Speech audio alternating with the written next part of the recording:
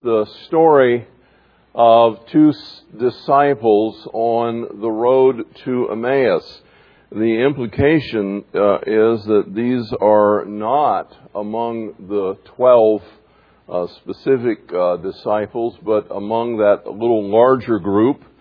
And they are kind of leaving Jerusalem, headed toward Emmaus, somewhat downcast, perplexed, confused, disillusioned, all of those kinds of things that go when you knew for sure in your heart what you believed was going to happen,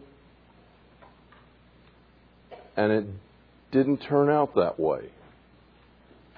And you were just positive that you knew what God was doing.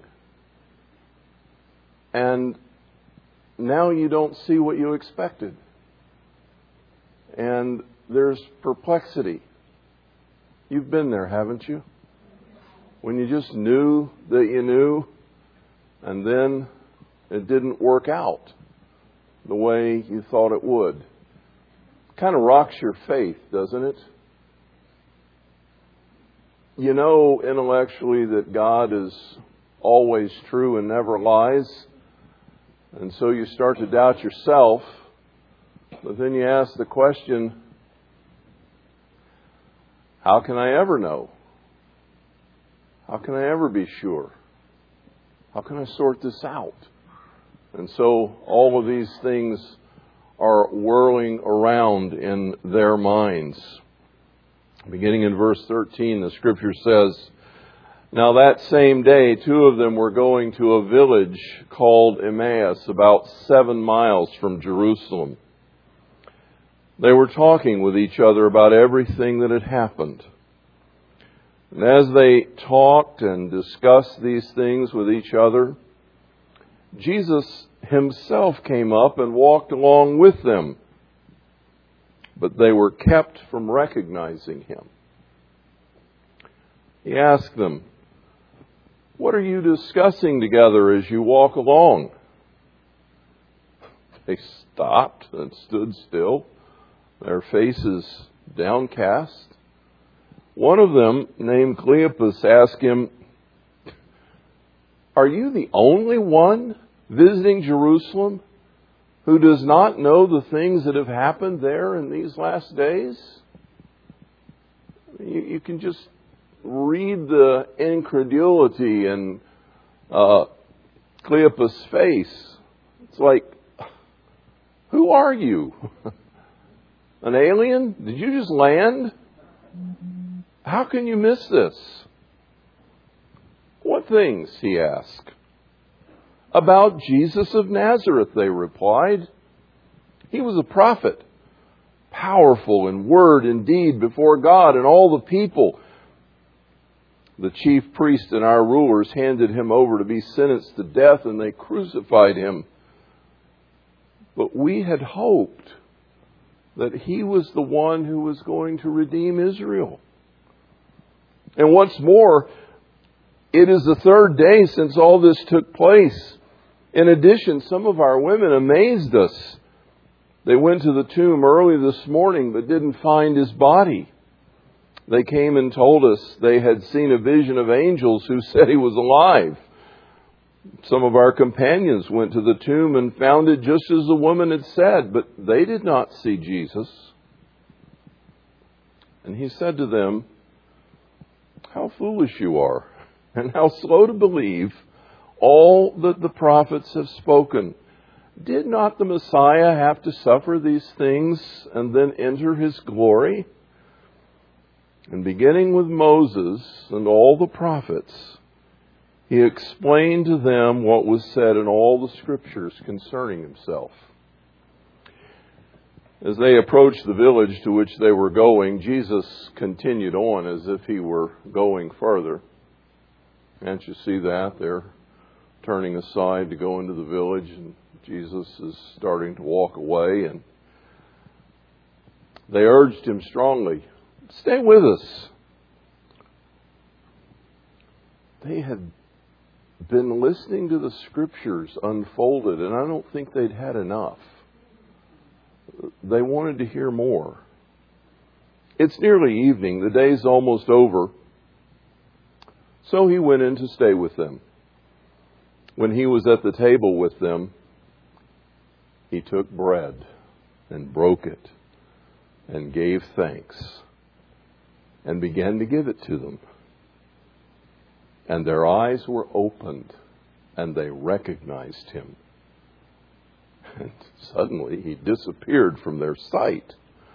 They asked each other, "Were not our hearts burning within us when he talked to us on the road and opened the Scriptures to us?" They got up and returned at once to Jerusalem. There they found the 11 and those with them assembled together, saying, "It's true! The Lord is risen. He appeared to Simon."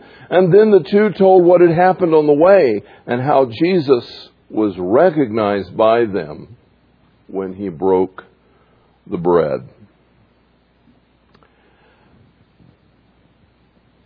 I thought about this incident this morning, and I'm going to come back to it toward the end of the message. But I want to back up a little bit, and I want to raise some questions, at least a question in our mind. Why was it necessary for Jesus to rise from the grave? And not just to rise, but to rise bodily in his physical body. Why was that necessary? The atonement took care of the issue of sins forgiven. When he died on the cross and said, "It is finished," the task of redemption and the forgiveness of sin and the cleansing that we required to deliver us from the penalty of the law had all been completed. It was all done. It is finished. The Greek word, as you well know by now, tetelestai, means the debt has been satisfied in full. It is paid. So why was it important for Jesus to rise from the grave? Couldn't he just have given up his spirit and in that spirit ascended back into heaven? He didn't have a body before he came here. He needed a body crafted and shaped for him in Mary's womb for him to inhabit on this earth. And so perhaps he could have just shed the earthly thing and gone on back to the presence of the Father. Did he need to do anything else to effect or accomplish the work of salvation? Why was it essential that he come out of the grave? And I want to give you at least 3 reasons this morning. There's probably dozens, but I think there are 3 that really underscore the essential significance of the physical, bodily resurrection of our Lord Jesus Christ.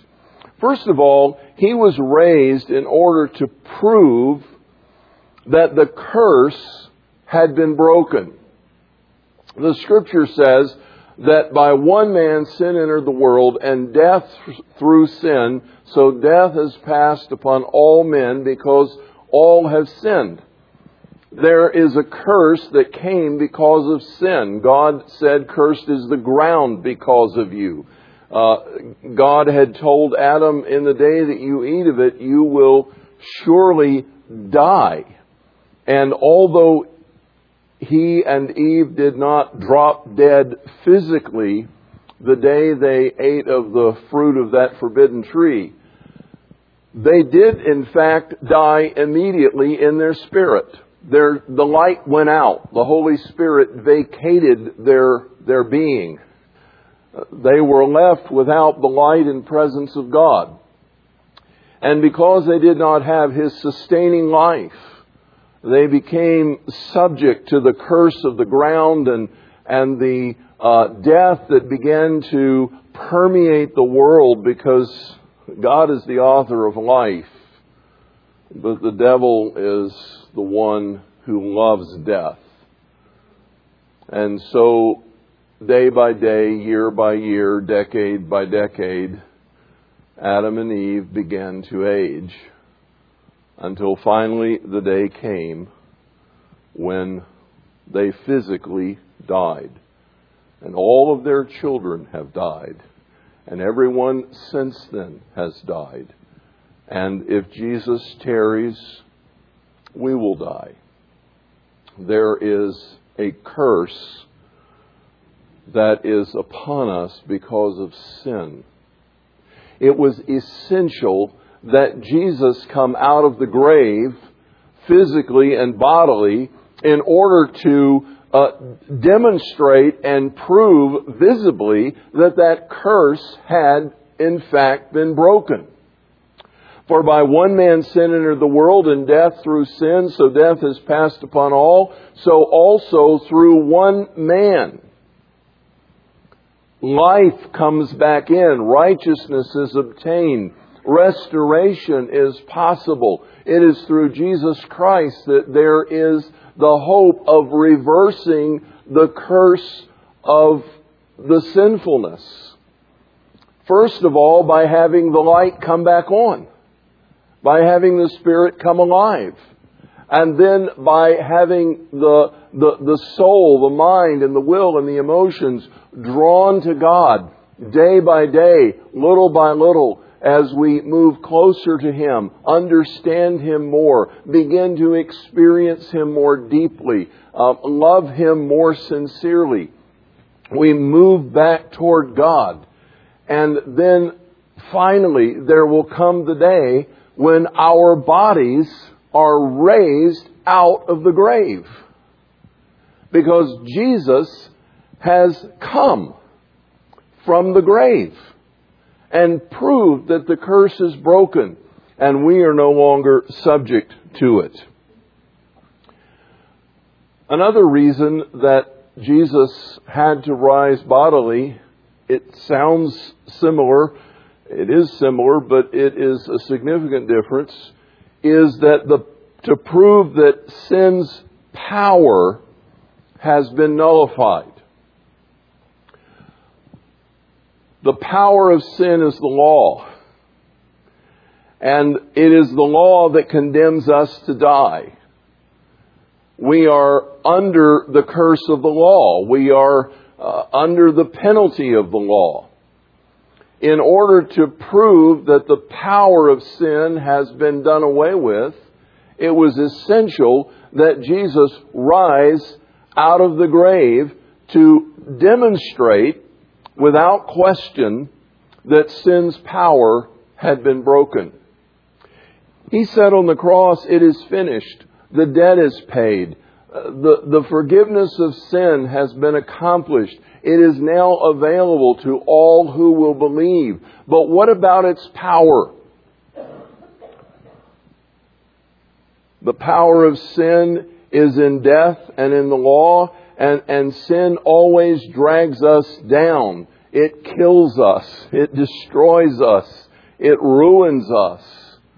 And as Jesus died on the cross and He went in spirit to accomplish some other things, that those of you that were at the sunrise service, we talked a little bit about that this morning as He announced to those who were waiting to hear the news, all those Old Testament saints who had died looking forward to the cross by faith, to announce to them that good news, I have paid the price. Your sins are now removed from you. You are completely free. You can go into the Father's presence.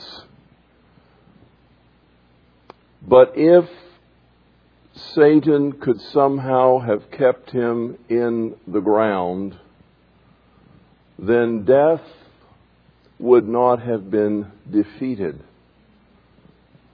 The proof that Jesus Christ had truly defeated the power of sin is in the reality that He came bodily out of the grave.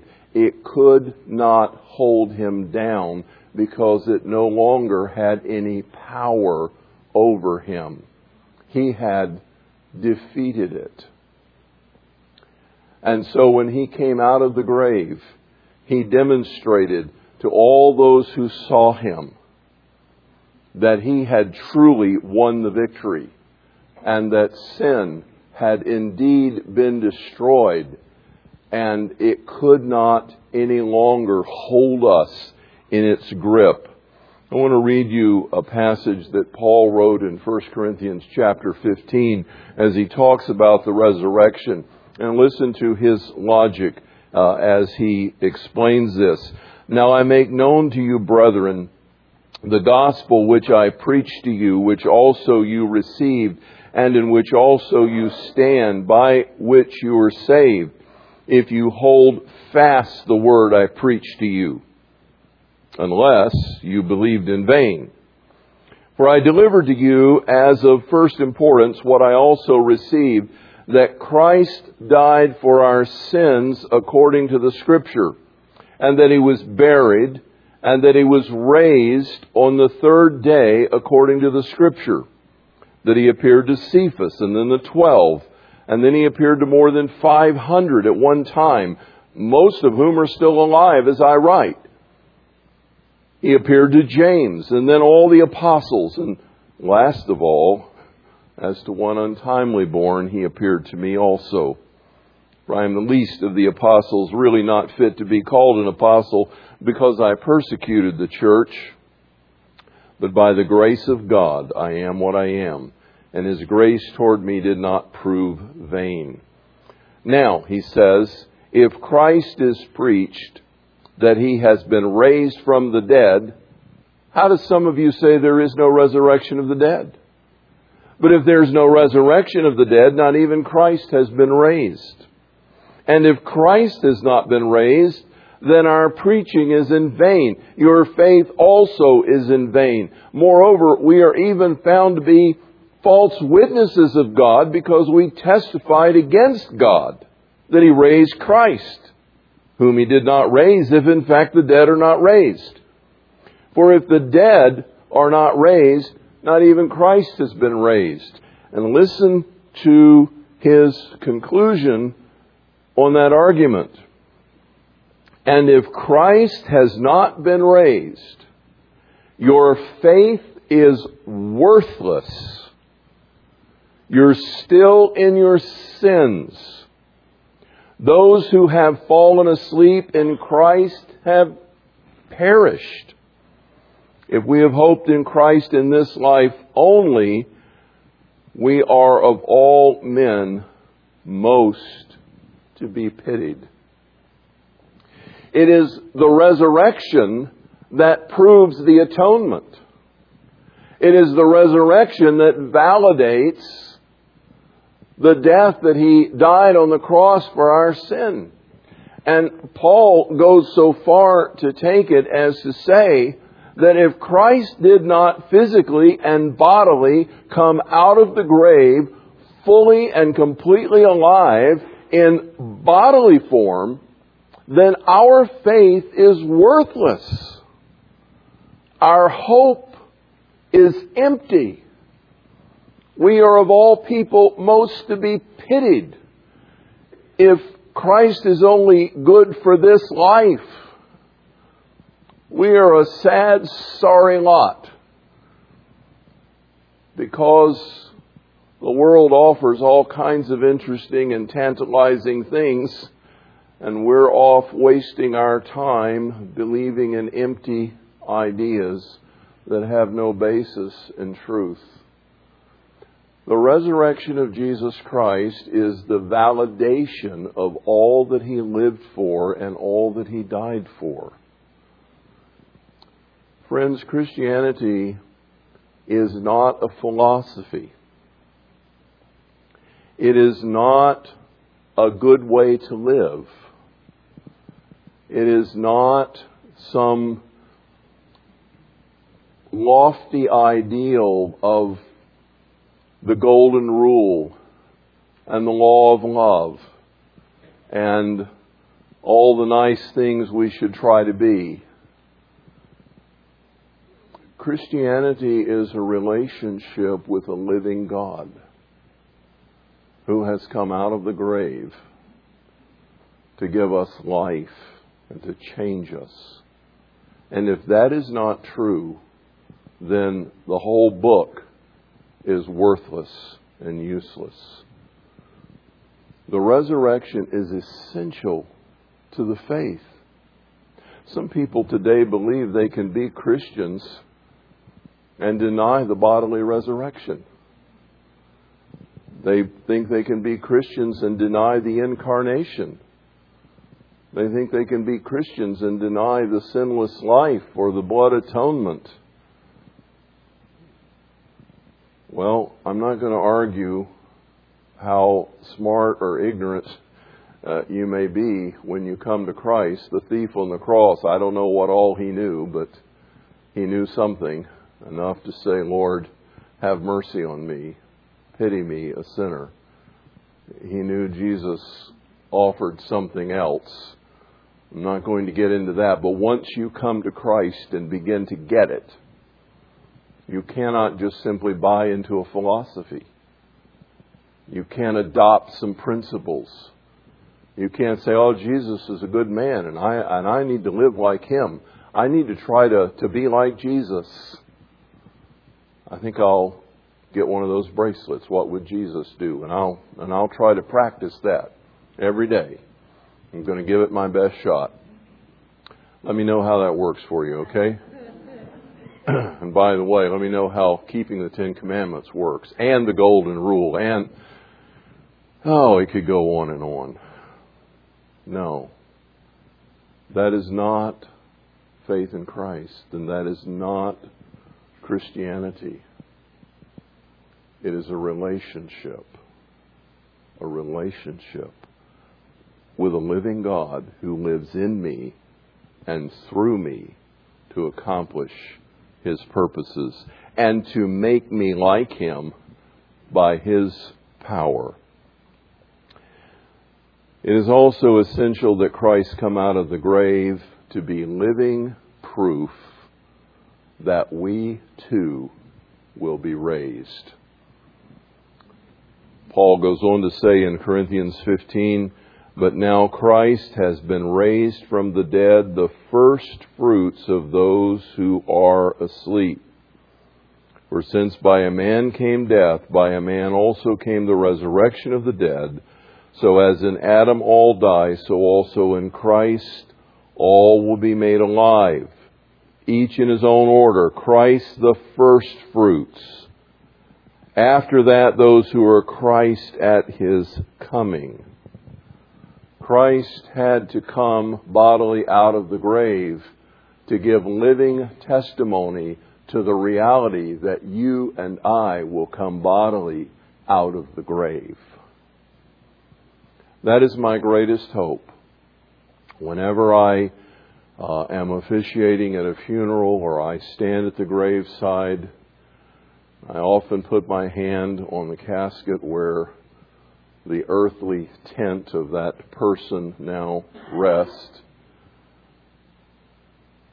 And I believe with all my heart that one day a trumpet will sound. And that person's spirit and soul will be reunited with that body. And that body will be bodily, physically raised to live forever. And it doesn't matter if they're lost at sea or vaporized by a mortar or cremated or whatever else. God does not lose track of the elements. He's the master. He can put it all back together. Every place in Scripture where Jesus was not recognized after the resurrection, if you look at it closely, it was because their eyes were veiled. God wanted to accomplish something before He showed them the truth. And then they recognized Him. And friends, we'll recognize each other. You know, Marilyn's not going to come back looking like Jim. I'm not going to take that any further. I'm going to leave that one right where it is. But we're going to recognize each other. We're going to know each other. We're going to fellowship together. We're going to enjoy each other forever in bodies that will inhabit a new heaven and a new earth. And Jesus came bodily out of the grave to demonstrate that we too will be raised with Him. And so shall we ever be with Him. It is not the end when I vacate this tabernacle, this tent. It is only an interlude. And when God brings it back from the ground, it's not going to have leaky valves or arthritis or spinal problems or whatever else is going on with you. It's going to be perfect. It's going to be whole. It's going to be complete. It's going to be everlasting. And Jesus had to come out of the grave to prove that in fact was going to be the case. Now I want to go back to those fellows on the road to Emmaus just for a moment.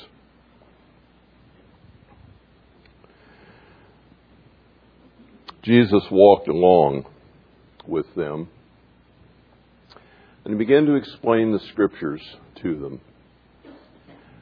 And as he did, they testified after the fact, "Did not our hearts burn within us?" Do you know what that feeling's like? Have you had that experience? Your ears are taking it in, your eyes are seeing it, your mind is processing it, but there's something living about it. There's something alive. There's something exciting. There's something convicting. There's something convincing. There's something going on in here, in the seat of our emotions, in the core of our being. We're hearing from Jesus. They were hearing from Jesus. Their eyes hadn't been opened yet, but they were walking the path with the Master as He was explaining to them the Word.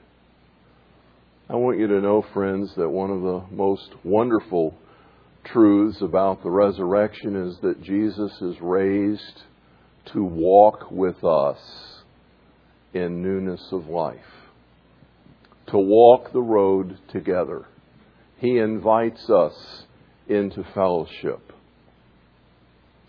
Whereas if we walk in the light as He Himself is in the light, we have fellowship with one another. That's not this way, that's this way. We have fellowship with one another, and the blood of God's Son, Jesus Christ, cleanses us from all sin. Even as we walk, the dust that accumulates on our feet, we beautifully experience that symbolic practice Thursday evening. But as we walk with Jesus, it's like a never-ending flow of His cleansing power, so that we remain in constant fellowship. He is raised to walk with us, not to leave us alone. He told His disciples that, "I will never leave you alone. I will always be with you. You will never be by yourself. Wherever you go, I will be there, and I will be by your side." There's a hymn that we sing, "I serve a risen Savior. He's in the world today." And the chorus goes, I know that He is living because He lives within my heart. I know that He is living because I have fellowship with Him. I have communion with Him. I walk with Him.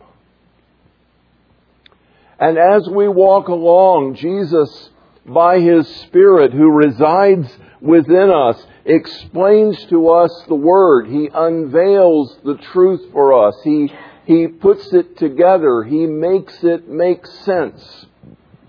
I hope you know the experience, and if you don't, I encourage you to come before God and invite Him to teach you His Word, not the commentaries, not the footnotes in your Bible, not even me on Sunday morning.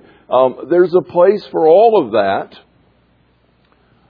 But to get alone with the Lord and ask Him to teach you His Word, by the Holy Spirit to explain to you what it means, you will find amazing things. Some of you have undertaken now to read through the Old Testament as you did the New Testament. And Margie was telling me yesterday that you had ordered Bibles and the Old Testament, the whole Bible in the NIV, and you're going to be reading that. And that's great for me to hear. And as you begin to read the Scripture, the Holy Spirit has an amazing way of taking this verse and putting them together, and then adding that one to it, and building your understanding and building your insight into the nature of God. He explains things to you. He teaches you about life. He opens your eyes to see the truth. He makes it come alive for you. It's not words on a page. It's the living God speaking the living Word. Those disciples on the road to Emmaus, they didn't have a scroll in front of them. Jesus was opening the Scriptures verbally, beginning with Moses and the prophets, and explaining all along how it fit together. And they were just growing in their understanding as they walked with Him. Jesus is alive to have a relationship with you, and in that relationship to reveal Himself to you. And He does so through His Word, but by His Spirit also, so that it is a living and dynamic thing. And the amazing and wonderful thing about walking with God in this way is the lessons are particularly designed for you. You see, I have but one sermon to preach, and there are all of you sitting here, and you're hearing the same message. And I know the Holy Spirit will apply it to your hearts, and you may walk out of here, and a day or two from now, you might only remember one thing I said, one sentence. It'll be the thing that God spoke to your heart about, that met some need in your life, and it will probably be different than the person sitting next to you. In fact, what amazes me sometimes is people come out and say, I got so much out of it when you said yada, yada, yada. And I thought, I didn't say that. I'm not sure where you heard it, but I didn't say it. But God must have put it together for you. It's amazing how He does that. But when you walk with Him personally and in communion and fellowship, He designs the conversation for you. Just where you are, just what you need, just what you need to hear.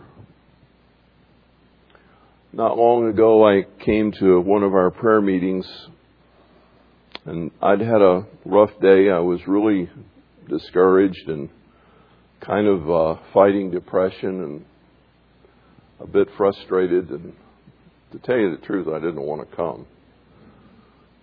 Is that okay for me to say? Yeah, because you know what I'm talking about. But I have to come, so I can't. No. No, I chose to come. And we always start out in prayer meeting by singing a hymn. And I don't know if it was Marilyn or Peggy or somebody called out a hymn. And I turned to it. And I thought, oh, Lord, you know just how to nail me.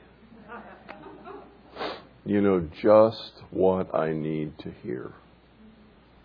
And as we sang the hymn, my heart melted and joy returned. And God met me. He does that. It's an amazing thing. It's not coincidence. It's not an accident. It's the living God walking with us, never leaving us, knowing everything about us and just exactly what we need. Well, they came to Emmaus. The two disciples were turning toward the town, and Jesus kind of pretended like he was going to go on, just waiting for them to say, no, come on, stay with us, which he did. And he sat down with them at the table, and he offered a prayer, and he broke the bread, and their eyes were opened. And friends, God wants to break bread with you. He is the bread of life. He is your sustenance. He is your strength. You can go for a while without water. You can go for much longer without bread. But you cannot go without Jesus. He is the living water and the bread of life. And as He fellowships with you, He breaks the bread of His own being and shares with us as we are partakers of the divine nature. And He feeds us that sustaining food that will nourish us and last forever. Do you know that experience this morning? We don't come this morning to celebrate a philosophy. We're not here to talk about some ideals. We're here to celebrate a living Savior, a resurrected Lord, not just a phantom of our imagination, but a real human being who came bodily out of the tomb and ascended bodily into heaven, who sits at the Father's right hand, who ever lives to make intercession for us, and yet who by His Spirit walks with us and communes with us and feeds us and nourishes us. We're celebrating today a living Savior who has invited us to walk the road with Him. Are you on that road? Are you living that way? And if what I've been sharing sounds like something you haven't been experiencing, and yet it sounds like something you want, I want you to know you can begin the journey right now. You don't have to wait. You don't have to come somewhere and kneel down and do anything. Right where you are, you can say, Lord, my eyes have been opened today. I realize why you came out of the grave. I know that you're alive. My heart has been burning within me. And right now, I ask you to forgive my sin. I ask you to cleanse my life. I ask you to receive me as I take you, my Lord and Savior. I want to walk the Jesus road. I want to walk with you. If that's your heart's desire and you pray as simply as I've just spoken, right where you sit, you can begin that walk with Jesus today. And the good news is, He came out of the grave. It will never end. You'll live forever in His presence. Thank you, Father, for your word. Thank you, Lord Jesus, for your loving kindness to us. Thank you that you not only died for us, but that you rose for us, and that you live for us, and that you're coming for us. In your blessed and holy name, we pray. Amen.